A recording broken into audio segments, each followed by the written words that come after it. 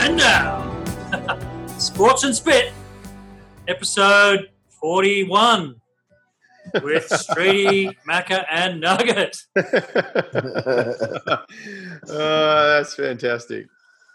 So, obviously, if you are a sporting fan of any creed from anywhere in the world, you will obviously know what we're going to be talking about tonight.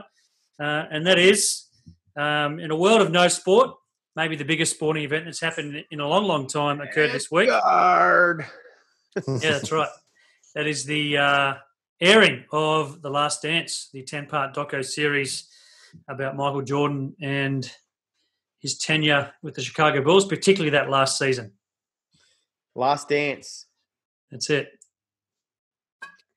What did you think? So just on that, yeah, what I was going to say is, Nugget, your microphone's off and he's frozen on the screen. So, Streety, sorry, you had a question for us, mate, about how we felt about that intro. Yeah, I was just going to say, when you hear that song, Sirius, and the artist is the Alan Parsons Project, and interestingly enough, that album came out in 1979, so it's been around for a good 40-plus years. But that song arguably became known for its for the Chicago Bulls intro song. But when you hear that, what kind of emotions or feelings does that elicit, or what does that remind you of? Mate, that is nostalgia 101 for me. That is basically me and my mates that I grew up with darkening my garage and running out onto my top of my driveway basketball court, pretending like I was in the starting five for the Chicago Bulls, high-fiving people as we came out of the garage door, ready to play for the Chicago Bulls. So that takes me right back, mate, to where it all started, where I thought I had maybe enough talent to actually get a chance to run out to that song myself. Yeah, exactly. I think for me that epitomises growing up as a teen in the 90s. 97, 98, I was getting close to 18 years old. So I was probably at the peak of my young basketball sort of fandom. So yeah, that definitely, that tune for me absolutely, is representation of that time of my life, and a lot of other basketball fans, no doubt. Nugget, what about yourself? Yeah, that was for me the transition from Tina Turner, Simply the Best. Going from Tina Turner being pumped up, being Mark Sargent, running out onto the IC, to then now being just backboard tapping the hell out of it, and just going at it. That Perspex didn't know what hit it. That song as an intro, and you mentioned Tina Turner's Simply the Best. Those are two theme songs for my childhood sporting dreams. The other one is Queen's We Will Rock You, and yes. We Are the Champions, right? Yeah. I don't know how many times I put We Are the Champions after winning the fake championship of anything. So. Would it be fair to say those four songs are the Grand Slam of sporting songs? Oh, from an inspirational perspective, or what you pretended to be happening, fantasy-wise, mate, for me, you'd be hard-pressed to go and find a better one. Yeah. Actually, it kind of would be a pretty cool list to compile, that the top 10 sporting songs would G you up. You'd have to have Eye of the Tiger in there as maybe as your fifth, song to round out a starting five. But yeah, I mean, I think that song absolutely epitomises 90s basketball. And, I think as much as people growing up, went for different teams, everybody in some facet was a Michael Jordan fan. I mean, I know that when I was sort of, watching those Bulls runs, the first one and then the second one, I was a little bit older. Whilst I wasn't a Bulls fan per se, you always in the back of your mind, you knew that Jordan wasn't going to lose. He was always going to win. And you kind of thought, well, this guy's kind of like God to a lot of people back then, and you didn't want him to lose. Thankfully, he never did. No, until he played for the Wizards, and then, but for the Bulls, he never lost. Well, I mean, they're not making a documentary series about his tenure with the Wizards because that was probably a part of history no one would rather recall. What would you call that? like the morning after The Last Dance? You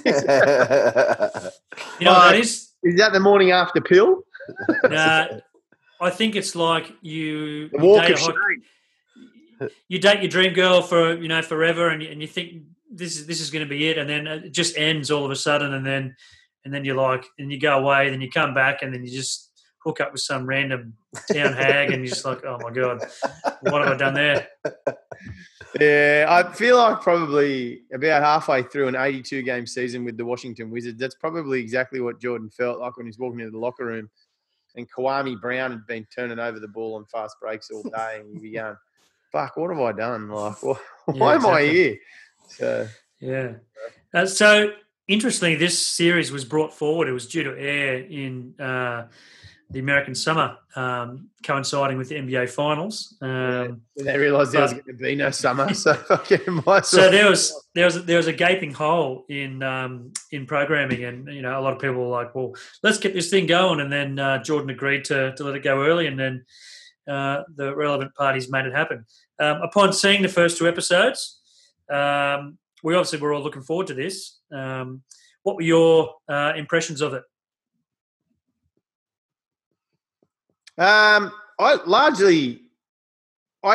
my very first impression when I watched it today was that there was a lot of flashbacks, and it focused a lot. Certainly the first episode was just a love fest for Jordan, right? Like there was nothing balanced about it. It was a true documentary in the sense of it just presented one side, which was of Jordan as this almighty deity of a godlike figure.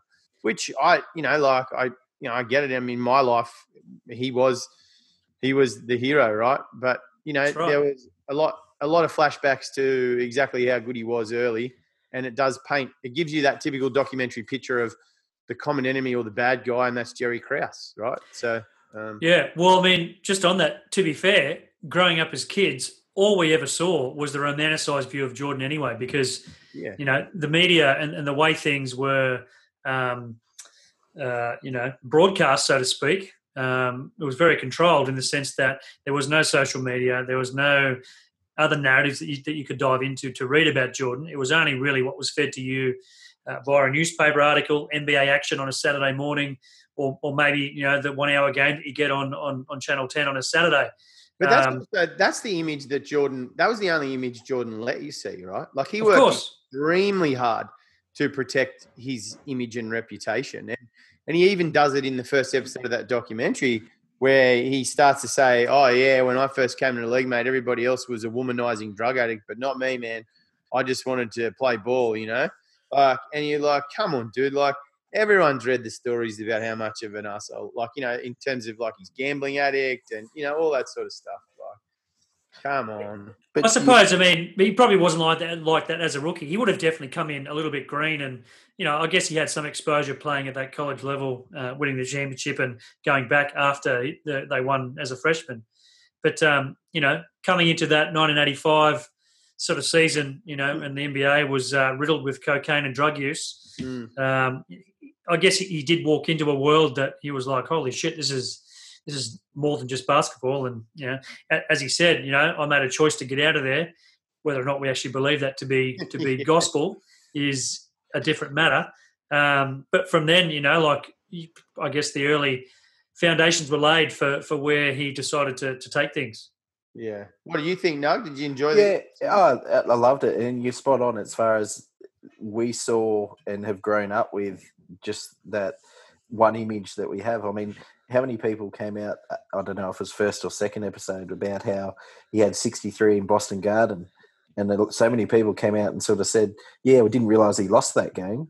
And they actually got swept. But that's where, whatever it was on, Michael Jordan's Playground or any of those videos, that's where it stopped. It was, how good was this? It just shows him crossing up Larry Bird and then taking down the superstar. And that year too, they were dog shit. Without him as well, because he didn't play 63 games, but and scraped into the playoffs. Yeah, against the team's wishes. I mean, that the team, if they had their way, would have kept Jordan out, but Jordan was dogged in coming back. They didn't want to win games. They wanted to, lose, miss the playoffs, get the draft pick because the lottery at that point in time was only 7 teams, and they all had equal odds. So they had a 1 in 7 chance of getting a number 1 pick. Likely top 3. So that could have changed the course of the Bulls' history. Had they not have made the first round of playoffs and got swept by what many argue that 86 Celtics team is one of the best teams ever, if not the best team ever. Yeah, that would have been pretty close. They were pretty stacked, that Celtics team. Indeed, they were. The other thing that I guess I picked up around this common enemy thing that I mentioned that's presented in this documentary is the players' hatred of Jerry Krause, right? And no, I don't think there's a book or a documentary that's been released so far about the Bulls that I haven't picked up. I've read all the players' books that I could get my hands on because I was fascinated by that story, right? Like back then, not just the Bulls as a team and as a phenomenon. And the thing that's not really presented in that documentary, I didn't think, was how big an arsehole Jerry Reinsdorf was. Like Jerry Krause is made out to be, he was the guy who copped it off the players, and there's like obviously they're leading into the drama with Scottie Pippen and all that sort of stuff between him and Krause. Mate, Reinsdorf was a bigger arsehole than he was, the owner of the team. Like, yeah, he was the one that said to Pippen, mate, you negotiated that deal, dude. Bad luck. Like, don't come back. His door was, once you negotiated a deal, mate, his door was closed. That was just the way he operated. And he sort of laid it out there as well, didn't he? In that he'd said, I told him not to sign that contract. Which and he felt I've got the right now to say to you, I told you not to sign this. You did. Get out. Yeah, exactly. And he never gave an inch, right? Like, and I mean, I do wonder how disingenuous that comment was, though, because as an owner, knowing Pippen's worth and him signing that deal, you think, man, I've got this guy on a pretty good on a steal, basically. Yeah, I feel like if you'd asked Scottie Pippen if he remembered when Jerry Reinsdorf said to him, "Don't sign the deal," don't sign it. Yeah, mate, I don't really recall that, but I mean, mind you, after seeing his background though, to $17 million, that's a lot of chewing tobacco. A lot of chewing tobacco. Yeah, and look, Scottie Pippen, they make it out as if, that's a fair injustice. And, look, at the time he was extremely underpaid. But over the course of his career, he's done okay. I'm not going to feel too sorry for him. Well, I mean, we're probably skipping ahead a little bit here, but Pippen's ex-wife, the day after the documentary aired, released a tweet just to say, hey, Scotty did all right. He earned $109 million over his career and, in fact, actually earned more playing money than Jordan from actual contracts. But it was kind of like from the get-go when Krause started building that squad, the first iteration of that three-peat, it was almost like it was 8-9 year bad marriage, that they grumbled and they had little bickers and fights that, stuff simmered behind the scenes forever, but they just did just enough to tolerate each other because things were, good most of the time. In terms of winning games, and that probably, heals a lot of things, masks a lot of things. But, it was definitely interesting to sort of learn about the constant badgering, bickering and snide comments directed at Krause. Yeah, that was interesting. And I think, as I said, the documentary paints a bit of a one-sided picture that was the only conflict that was there, that everything else was really harmonious on the team. But that also wasn't the case. And now I don't know whether the rest of the 8 episodes or whatever are going to show a little bit more about that, mate. But there was a lot of disharmony in that team. They were a fantastic team on the court, mate, but you don't have a fully functioning team with Dennis Rodman in it the whole time. Like that guy, and even Jordan and Pippen, they didn't see eye to eye the whole time. And I can tell you that Phil Jackson has, they didn't get along, he and Jordan, all the time either, right? So exactly. I mean, I'd be hesitant to say that any team across any professional sport that's been successful hasn't had their behind-the-scenes dramas. It happened with the Warriors. It happens with every single team. Kobe and Shaq, they won, a three-peat, but they ended up hating each other at the end of it. So, like a lot of these guys can put that to the side. Once they cross the lines and step on the court, it's all business. Behind the scenes, and then all the human things start to come into it. Do you think that the episode 2 probably? Do you think they did a good job of making everybody feel sorry for Scottie Pippen? Do you think that was their intention? Yeah, absolutely. That's, as I said, that's the blueprint for a documentary, right? Like you got to have a victim, you've got to have a bully or an enemy, and there's a bit of a mix on maybe people might think Jordan and Pippen are the bullies, but Jerry Krause was painted as the disgruntled person that was behind this rift in the team. You know, that was the whole. And is it bad on me that I'm on Krause's side? Old mate, you signed the contract, Scotty. Unlucky. Yeah, it's a tough one. I did find it interesting that during a number of shows that I've heard post, and I tried to limit to what I listened to after the reviews, is probably the best description I heard of Krause was that he had a pretty major Napoleon complex. It's that little man syndrome, and he just really struggled with, he's kind of like, I built this, I put all this together. I'm not getting the credit I deserve, and I can take all my toys and I can go home. So, I built it. I can just as easily tear it down. And I think that's where a lot of that animosity brewed from. But Jordan also had a point. He kind of came out and said in a press conference after they won the 97-98, coming out and saying that, the players should have the right to defend what they've got until it gets taken from them. Almost putting in a plea to why do we have to break this up? Which I mean, for Krause to come out like that's ballsy. People might call it stupid, but for him to come out after winning 3 in a row and then they're on their second, they haven't won the three-peat yet, but to go, righto, we're breaking this up, like that's a bit. Yeah, that's it. Interesting. It's funny. I think my favourite line from the entire documentary was just on Jordan's sort of constant badgering of Krause was when they come back, or they're in the tunnels. I think they're still in Paris, and just before the game, and Krause walks by Jordan, and Jordan turns around and says, "Oh, do you want to join the layup line? We'll have to lower the rims for you," and just sort of snide comment, And I'm sure there would have been, a hell of a lot more that we haven't yet to see. But I agree with you, Macca, just in the format that this thing's made. There's obviously a storytelling component to it.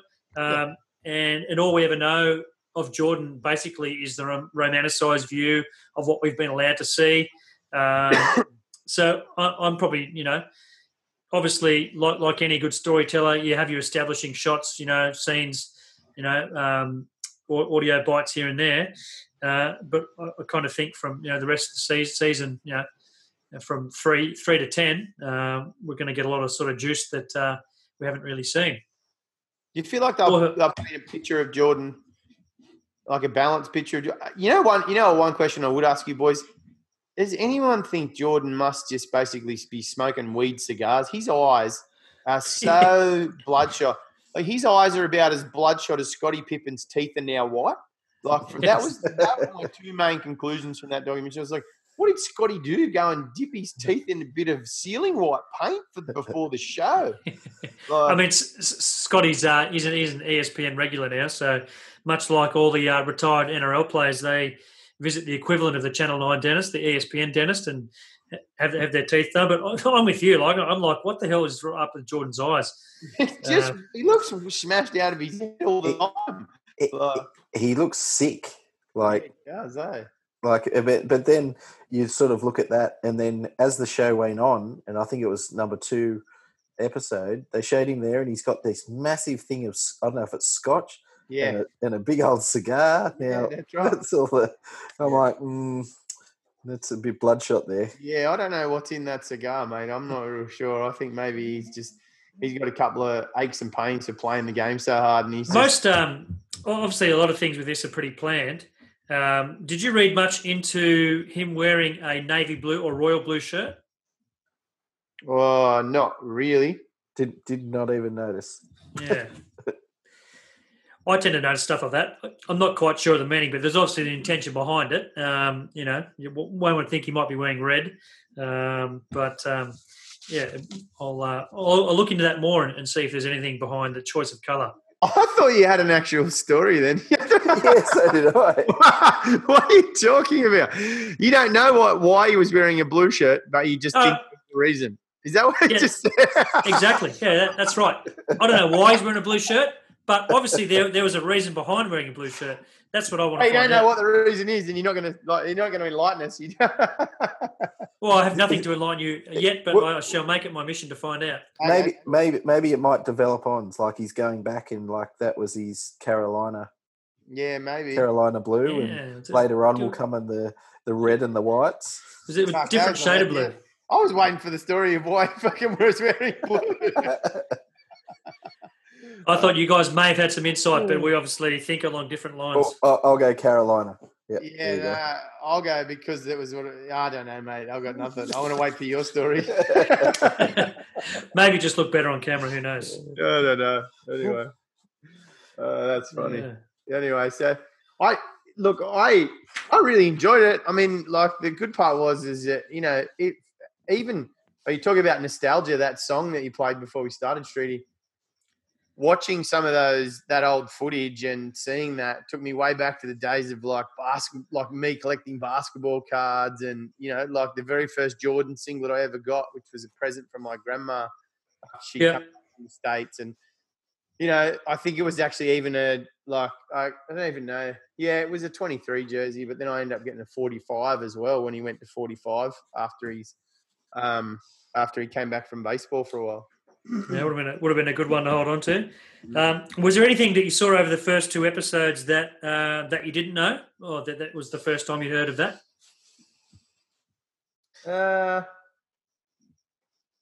I guess I probably would say I probably didn't remember that Pippen had kind of. I remember that he'd sat out part of that 97, that last championship series. Yep. But I didn't realize that he had deliberately held off getting the foot surgery until right before the season started. And he admitted in that doco that that's didn't want to fuck his summer up. And he didn't want to fuck his summer up, right? So that was absolutely new. I hadn't heard that before, right? And I was like, fuck, that's cold, man. Like, and that was part of what I think I was saying when I dropped out was Jordan fucking hated him for that. Yeah. Yeah. He called it. He said it was. He said, yes, Scotty was wrong to do that. He made the wrong call there. I had totally forgotten about the trade demand that Pippen made when the Bulls were due to play Seattle and Pippen was still out. And Pippen makes the trade demand based, and that was after a spat with Jerry Krause on the bus where Phil Jackson had to tell him, say, hey, listen, this is getting too much. You just pull back a bit, and then he goes, "No, fuck it, I'm out," and issued a trade demand. And then, do you think that in this day and age, if that 97-98 Bulls team, was playing now, Pippen wouldn't have lasted 3 days after that trade request. He wouldn't have been allowed back to the team, and they would have got rid of him just because the intense social media commentary, constant stories would have just driven everyone to the point was like, screw this, let's just get it done. Yeah. I think it wouldn't have got to a point where he would have publicly said, I want to trade. It would have been whispers already in the background, and they would have just announced it, gone. Yeah. And, I mean, what you're saying there in terms of, sorry to go back, but, yes, things you didn't know, and maybe it was just I was more interested in games and back off. But, see, I didn't even know that they were split up before that season. Oh, not split up, but as in Phil Jackson was told, that's it. This is your last contract. I didn't know he was told before the season started. I thought it was, during that you're not going to get renewed. I thought, I didn't know that it was not before it. So Phil had released the playbook for the year or whatever with the last dance. Yeah. Jerry Krause is definitely painted as the bad guy in this, and he's passed away, so he's not really here to defend himself in any sort of interview or anything like that. But even though he may have had this Napoleon complex and, was a bit of a dick, that's how he's portrayed to us as a viewer. But in terms of the job he did, he did a pretty exceptional job in terms of making the moves and trading guys away and getting the right pieces and identifying talent in order to trade up with the Sonics for the 5th pick to get Pippen, who started out his college career as a walk-on at an NAIA school, which in this day and age is basically doesn't happen.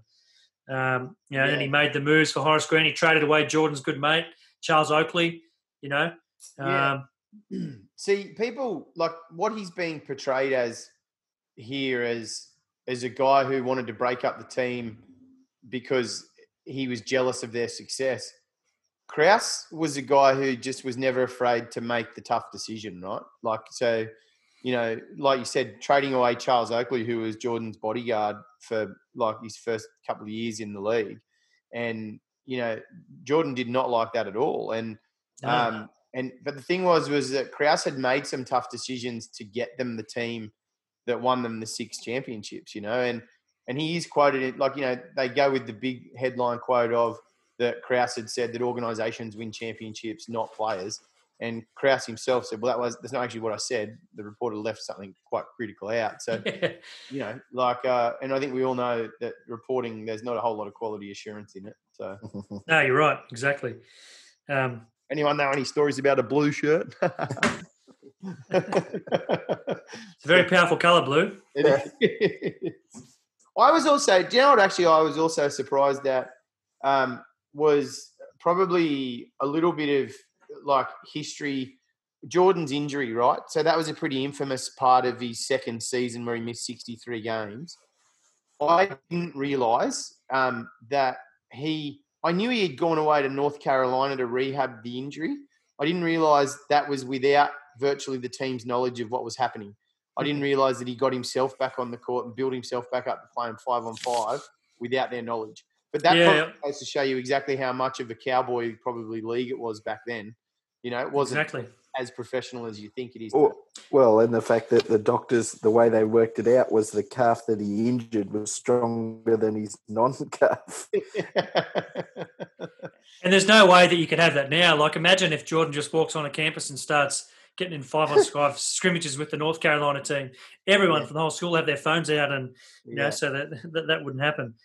What I found interesting, which there's obviously pushback. Management didn't want Jordan to play. Obviously, they had the draft pick in mind. But like he's allowed to play 14 minutes a game. So at the 15th minute, he was at some sort of more of a risk of getting hurt. Like, I don't. Well, it's the same situation that played out with Kevin Durant when he did his Achilles. So that kind of was that theory put into practice. What I didn't realise was they actually were placing minutes restrictions on players back in 1986. Yeah. So that was definitely one thing, So, you could make an argument those guys were maybe ahead of their time a little bit with limiting. But, how they come up with a number of 14 minutes is a bit odd. And as soon as they make the playoffs, then all those minute restrictions are lifted. And then he goes on to score 110 points across 2 games against the Celtics, which they end up getting beat. So, you've got to ask yourself the question, was all that for? We obviously, the 63-point game is in basketball folklore now. And, looking back, had management had their way, we never would have had that moment. That 63-point game is one of the better Jordan stories, right? And we were saying before this that part of what we didn't see, or maybe you mentioned it earlier, no, part of what you didn't see was that the Bulls lost that game, right? Like he scores 63 points, but the Bulls lost that game and got swept in that series. And so, that romanticised picture that you see is obviously that Jordan carried the Bulls, but, well, he didn't carry them to a win in that particular circumstance. Yeah, that's right. And what about so that's one story, right? And there was a few stories presented in those first 2 episodes, and I'm sure there's going to be a whole heap more of the legendary folklore stories that you just kind of mentioned, Streety. What's one of the stories that you boys hope is actually presented in the next 8 episodes? So we have had an internal debate amongst our group of friends for many, many years as to who is the GOAT. And we have some friends that are have strong personalities, probably myself included, who like to take opposing sides of the argument. I've never doubted that Jordan is the greatest player. Do I think he's the most talented player ever? Probably not. Does he have the greatest desire and will to win? Yes. And there was one point in that doco that I'll get to shortly, which kind of reaffirmed that, which I think sets me apart from his closest rival. And Tim Duncan. Wilt Chamberlain. No. I just lost my train of thought now, boys. You got me there. Ron. Oh, yeah. Okay. What do I hope to see? I kind of hope to see a point of view or footage of Jordan to show that he's just like any other narcissistic, high-level, me attitude, me first, elite athlete. Because you have to have it. You have to have part of that. That has to be part of your makeup in order to be at that level. Do you think you started to see hints of it in the first and like that, probably that second episode where Scottie Pippen was sitting out and Jordan was starting to get the shits with the players at practice, and he's starting to get on Ron Harper and, and a couple of the others? Like that kind of, that to me. Yeah, I mean, there's also similar footage of Kobe Bryant doing the same thing, and a lot of people argue Kobe basically was a walking emulation of MJ. But, I mean, I think it's always good to see that side of things, just to go, hey, this guy's a human. And throughout that doco, there was press conferences of him in interviews saying, we need Scottie. I need Scottie. I can't do this without Scottie. Yeah. So there's an element of Jordan that's out there that he was invincible and that he could do it all on his own. But the fact is that he couldn't. Yeah. I think some of that's lost amongst, because the legend grows, and obviously the legend grows and all the rest of it falls by the wayside. But so it's as a basketball fan, for me personally, I like to see a bit more of the person behind the legend. Yeah. What do you think, Nug? Is there something? I can't wait for the episode 3 when because they've showed some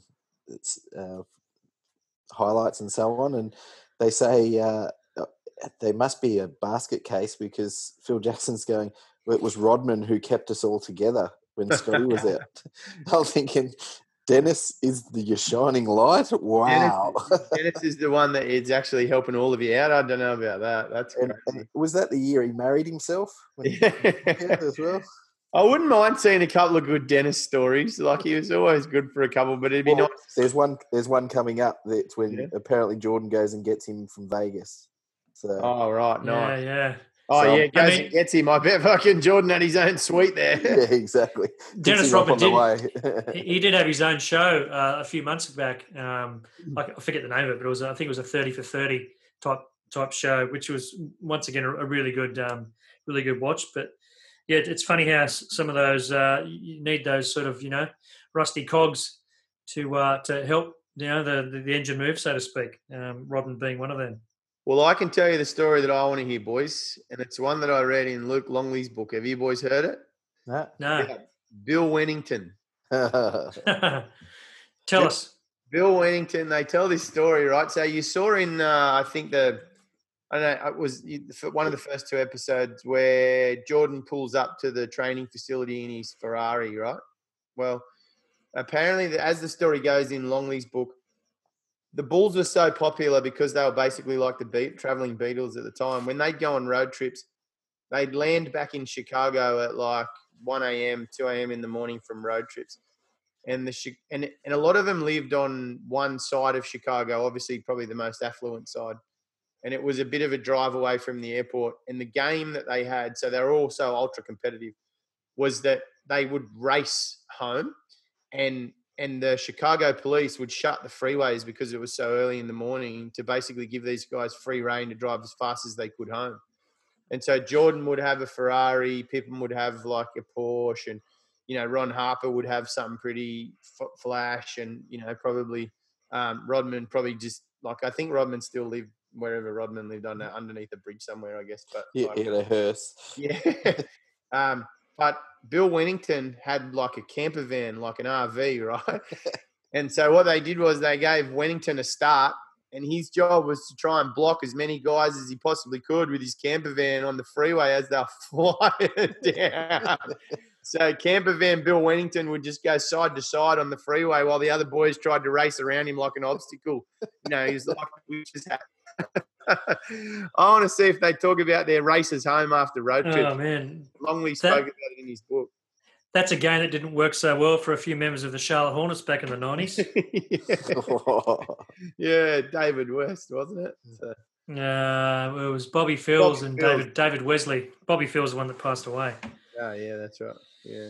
Yeah, I've actually met Bobby Fields, but not Bobby Fields. David Wesley. We mentioned that on a previous show. Yeah, nice. Anyway, I hope I hear that story. Yeah. One thing that I sort of we obviously hear the story about Jordan's dad, and obviously his murder was the reason for the first retirement. But delving back into his childhood in North Carolina, growing up, was quite interesting. And I actually didn't realise he had as many brothers as what he did.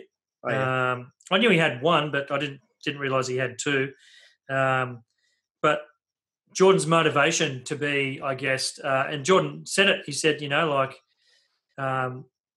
being sort of, I guess, favoured or unfavoured to your older brother, in the eyes of your dad, it was pretty crushing for him. Mm. And his brother was a better athlete at one point. And for him, that's where that early motivation to really go, screw you, like I'm going to be better than you. And that probably was, in large part where it really all started for him. Just that intense desire to prove yourself and, to be in the eyes of your dad, worthy, so to speak. There was stories of the brother wanted to do this and that, and the dad told Michael, you can't do this, go inside, you'll never amount to anything. And yeah. To him, he that's said, that's a pretty interesting insight into the psychology that goes up to make up who he is, right? Like he was obviously really close to his father once he had made it, and probably because he enjoyed so much that admiration of his father that had come from what he'd achieved. So yeah. So I wanted to draw a parallel with that point, and we're talking earlier about our group of mates and the hotly contested debates we have about who's the GOAT, who's the best, blah, blah, blah. And a lot of this centers around, is it LeBron or MJ? And basically for me, that's who it boils down to. Those two are, in my mind, the two best basketball players I've seen. Jordan, the greatest winner competitor, LeBron being the most talented basketball player I've seen, in terms of a physical, kind of specimen point of view. Is Kobe Bryant a close third for you? Based on those factors and traits, probably yeah. He wouldn't be my most favourite player, but yeah, you probably have to have those three guys, and then I probably, in fairness, Jordan came after Magic, so I've only ever really seen highlight reels of Magic Johnson and haven't really seen too much about what he did. He obviously was won 5 MVPs or whatever it was and championships and the like, and regarded as one of the greatest ever. But for me, he's probably not quite there on that list. What I wanted to say was Jordan grew up with this motivation as a kid, wanting to prove to his dad that he was worthy. His competitive drive was basically, born out of a rivalry with his brother. And that obviously shaped who he was and carried into, how he competed as an athlete. LeBron, on the other hand, grew up an only child, had no father present. And obviously we've seen earlier in his career, he fell short, in finals and, and so and so. So it got me thinking, wondering whether or not that kind of lack of desire to prove someone's worth to someone, and that lack of drive not being in LeBron's young life had an adverse effect on him in the state of the early to the mid part of his playing career. You do raise a point there, because I watched a lot. See, my up there on my list is Larry Bird. Yep. And like his story and so on, his is a lot of things like motivation like that, as far as, well, I'll show you, but again, I suppose he never really came out and said it. He just went and did it. Yeah. And was he the most talented? Not really. He had a hell of a shot on him, and there's the odd dunk of the Great White Hope, as you see sort of on some of those highlight reels, but it's more so just getting in and getting it done. And I think, where was he? French Lick or whatever it was. French Lick, Indiana, mate. Yeah, and pretty much just told, you're from Hickville, there's no chance you're making it anywhere. And I wonder what the hottest bird in French Lick looked like. She would have been popular. Probably a lot like Larry looked like in most of the old Larry just longer blonde hair. Yeah, exactly. It's probably Larry's older sister. I don't think the gene pool is very deep in French Lick. I'm not sure. But that's a good point. Like, I mean, the thing is, we compared Jordan and we compare LeBron James. I feel like those two are the two most talented players I've ever had the privilege of watching, right? So yep, same. From a talent perspective. I still don't think Jordan would compete as well in today's league. I think his desire and will to win would certainly be there. But the physical size and physicality of the league, and I don't buy into some of the stuff that people say around how back in the day it was more physical or better defenses or something along those lines. That's actually physiologically not true. Like LeBron James is the size of Karl Malone, but can move at the same speed and athleticism as Jordan. Correct. And so, it's actually just not physically possible for it to be a softer league these days. Of course, there's more rulings and it's a bit friendlier for offensive players, and I get all of that. But largely, I feel like Jordan's athleticism wouldn't have stood out as much today as it did then, right? But at the same time, LeBron James is only who he is because being Michael Jordan showed how lucrative it was to be Michael Jordan, right? Yeah. Because of the fact that he took the NBA from basically being the unprofessional league, you see it is in the documentary, when he was in his rookie year, and basically then made it this multi-billion-dollar industry. Then guys like LeBron and the fathers and mothers around the world wanted their kids to go and play it. And so it's why we now genetically have these athletic gods that play this game, right? Like rather than them playing a different game that they then pick up a ball as a kid or something along those lines. So, like I don't really want to decide who the GOAT is. I want to just be thankful that there was a Jordan. Because there was a Jordan, that means there's a LeBron. And because there's a LeBron, that means there's going to be a someone else, Yeah, yep, you're right. Yeah. They're all very valid points, and I agree on every one of them. And I do think, that the physiological example you make about 90s basketball, what I will say about 90s basketball is the guys may have been tougher, like more thuggish, and I definitely think they had the ability to foul harder. So, when they talk about today's game being soft, I think that's mainly a reference is the player's ability to take a foul. From the 90s, they could probably take a foul a bit harder than what our current day players can. But in terms of skill and, athleticism and longevity, all those things, the modern day player has it all over him. What do you make of Kevin Durant's comments that Jordan would come into the league today and be the best player in the league? Obviously, you pretty much just disagree with that point earlier. Yeah, I just think I think it's a nice nod of respect from someone like Kevin Durant to acknowledge that Jordan, like today's players, should be. A good friend of ours who's been on this show, Joey Morgan, raised this point in a group chat that we had, that the players of today should be very thankful for Jordan and what he did, because that's why their pay packets are so full today, right? So yep. It's a respectful acknowledgement from Kevin Durant for the history of the game that he plays. But I don't actually agree with it. I mean, like I believe that Jordan would be one of the top players in the league, but just his like the physical talents that he had just wouldn't stand out as much. Like you're right. 7 foot like point guards, So like I mean, it's ridiculous to make that argument. Doesn't make sense. Yep, 100%. And obviously, modern day players would translate better to a 90s game. Where, as you said, defenses would work. Players were tougher, but they were slower. Defensive reads weren't as good. And a lot of people go, well, you can't compare because it's different. And but it's definitely human nature to compare and look back.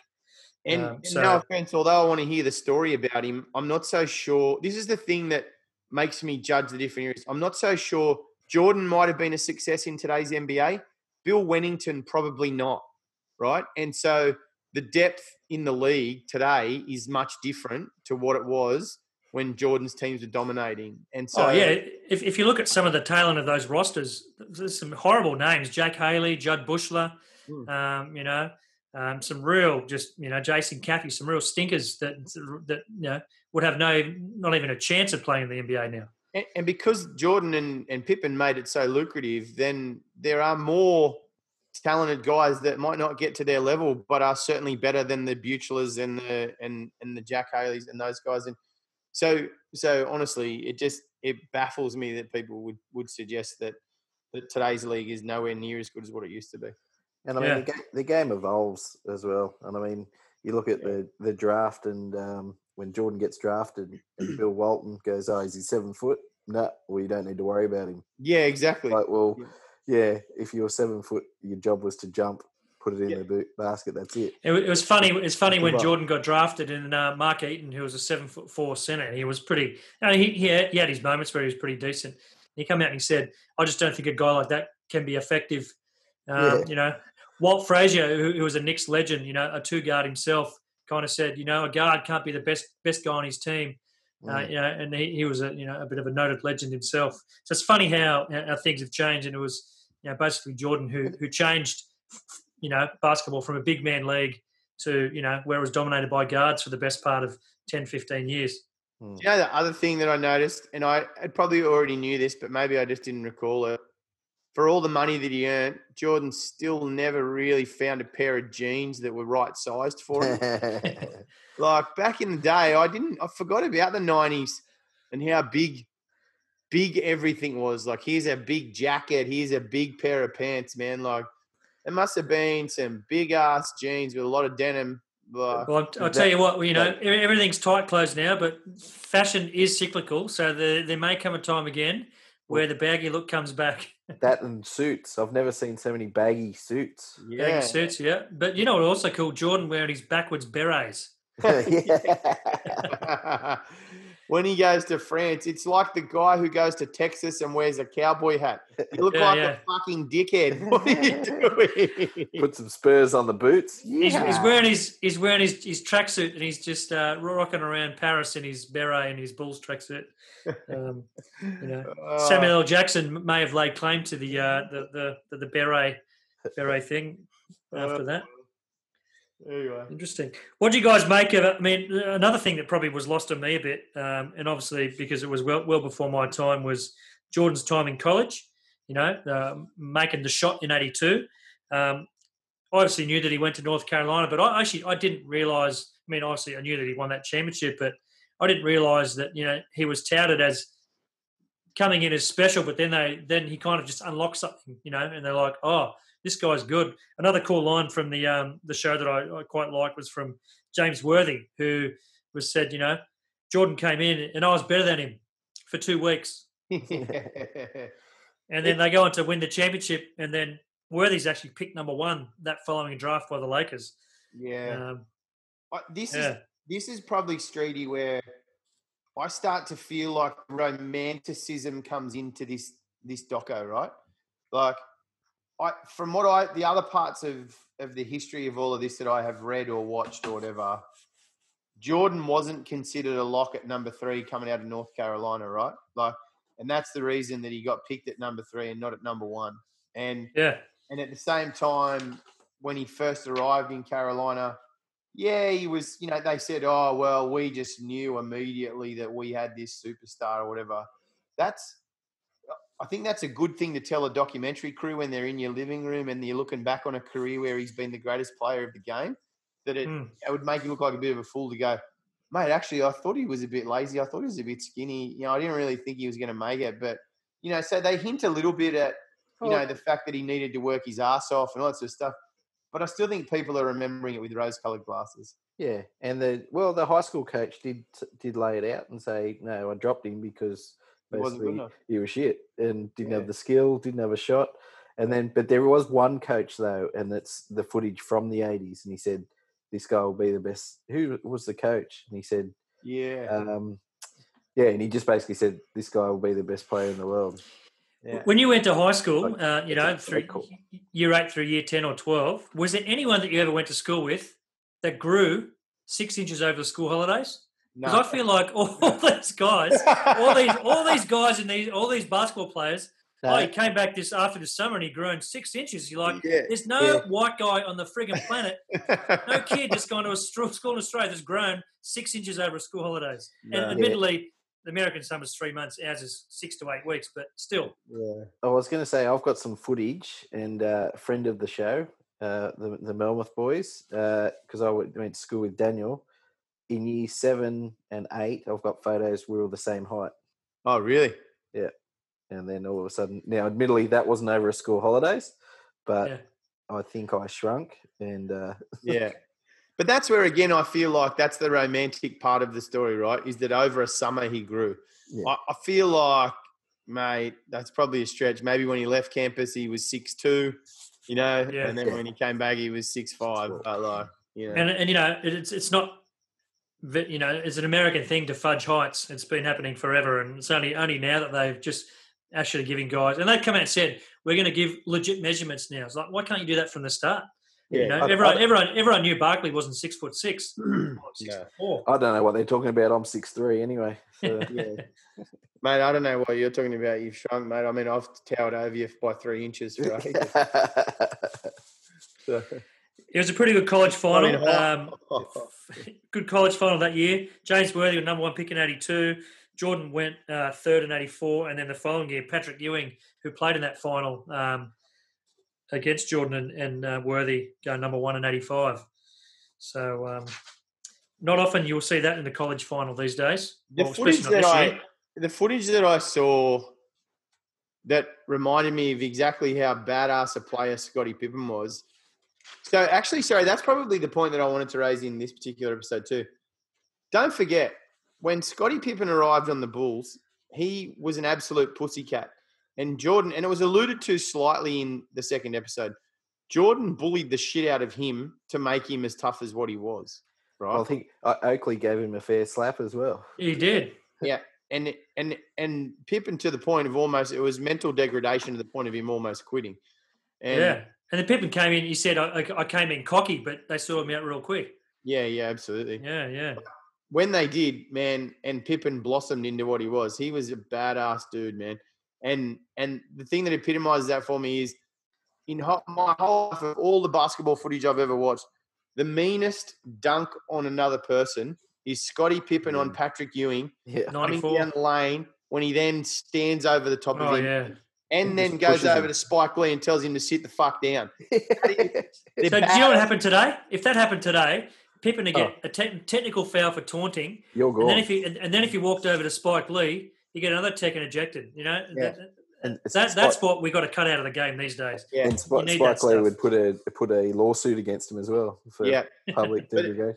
That whole sequence has just like he comes in from the wing, a big old slam in his face, a big hang, so your balls just sit on the bloke's chin.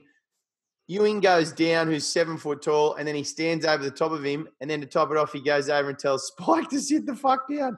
Like, that to me, like I just went, Scottie Pippen's my favourite player. I just love that footage. Yeah, see, I'm sidetracking here, but one of my other favourite ones, includes the Knicks, was Shaq's dunk on old mate, and he just pushes him afterwards and goes. On Chris Dudley. And old mate blows up afterwards, pegs the ball at him. He throws the ball at him. Both players ejected. That's how soft it's gone. You talk about Jordan. Sorry, mate. No, I was going to say the only other dunk that I remember probably so vividly was another dunk on Ewing was when Jordan was playing the Knicks in Madison Square Garden, and he was on basically in the corner, and he basically spun on John Starks and went baseline and dunked on Ewing. Yeah. I think was that a game he had 55 in? I think it was. Yeah. I've actually got a whole bunch of DVDs that I found in the cupboard on a clean out of all the Jordan era and the Incredibles and that sort of stuff. So it's worth a watch. You talk about guys, Jordan, KD saying he'd be the best player in the league. I think it's fair to say that we both disagree with that. He'd be good, but not the best. I probably would say that Scottie Pippen's game would translate better. He would be a great sort of player in the 2020s due to his size, athleticism, defense, everything. And his length, man, like his length. Yeah. I mean, that's one of the biggest things, right? His wingspan, like hand size. That's why old fun guy like Nuggets wearing a shirt for tonight. Mate, Kawhi has hands like bloody, like big screen TVs. Yeah. They're And massive. for all those years, Pippen led the Bulls in assists, and he averaged 6-7 a game. Yeah. He was an incredible player, underrated.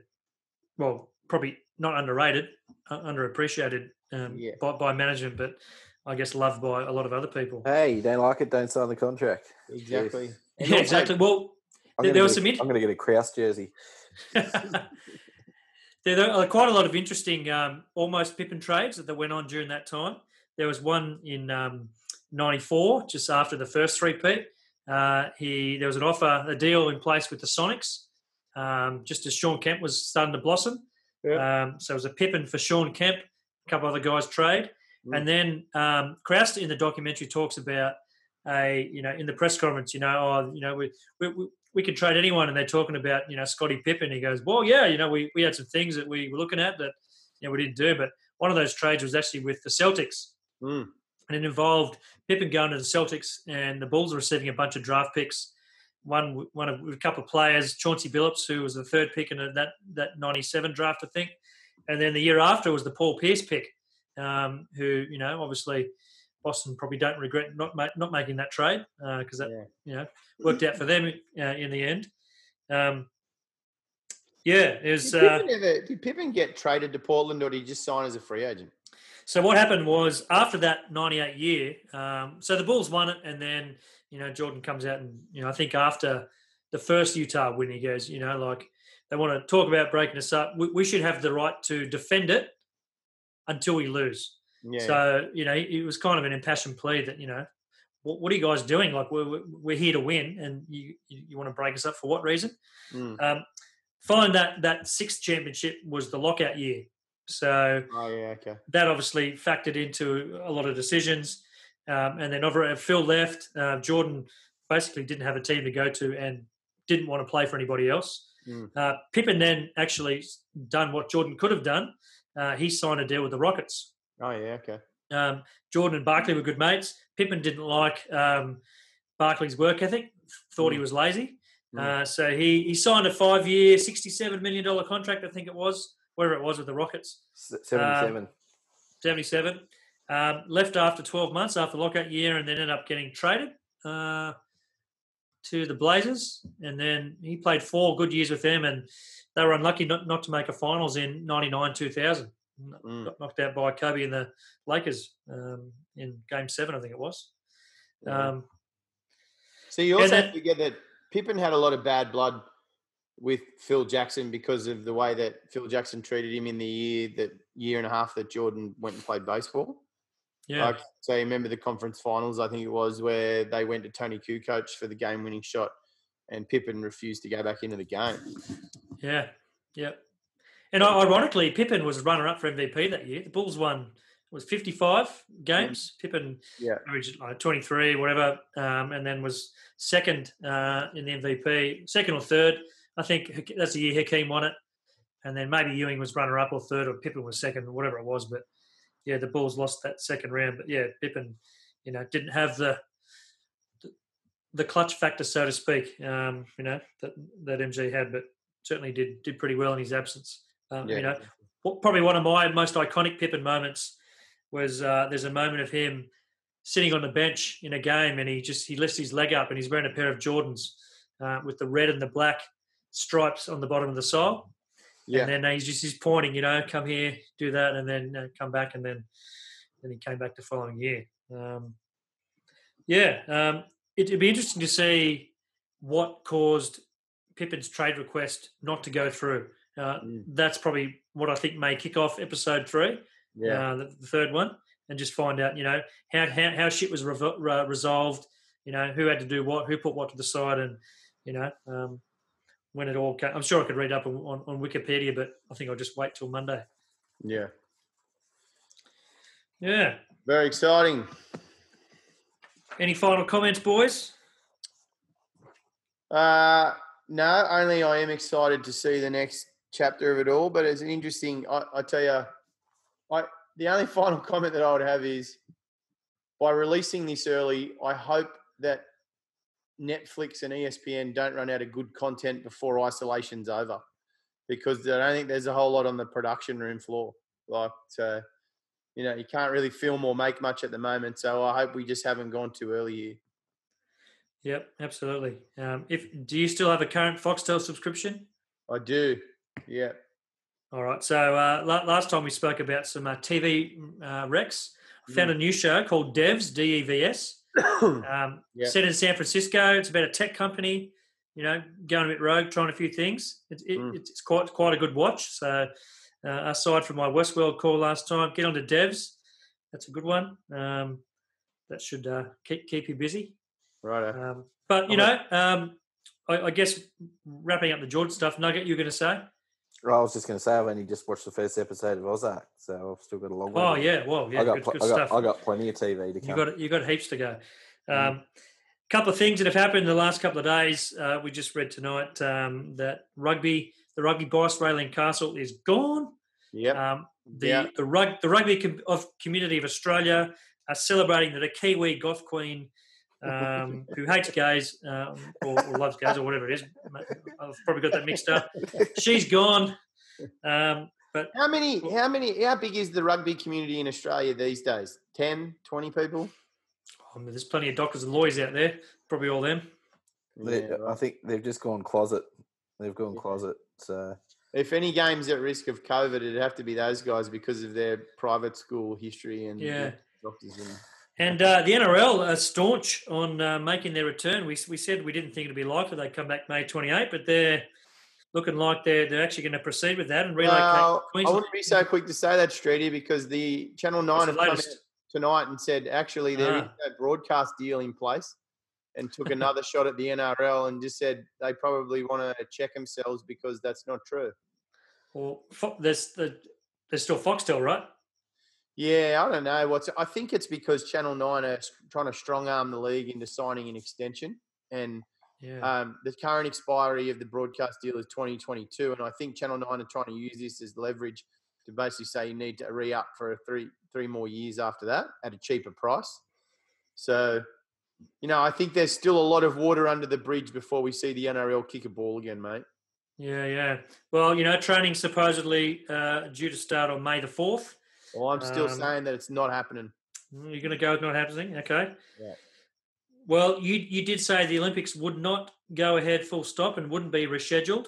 Yeah, that was a bit presumptuous there. So I, once again, are going to differ on your opinion. I'm going to say that NRL will happen, but how good the product is at the end remains to be seen. Mate, it's a house of medical cards. As soon as someone pops a positive test, the whole thing falls down. So, I think they're hanging on the hat to the fact that these COVID-19 cases are starting to flatten. The curve's been flattening. Cases are dropped. But these idiot NRL players are not going to self-isolate. No. And like the thing for me is like, I think whatever this health crisis is, you have to sort of get past the second wave because, there's always something's going to follow, once everything happens initially. So that's like kissing an ugly woman after you've been married to a glamourite, Strudy. That's what you said, isn't it? That was the analogy.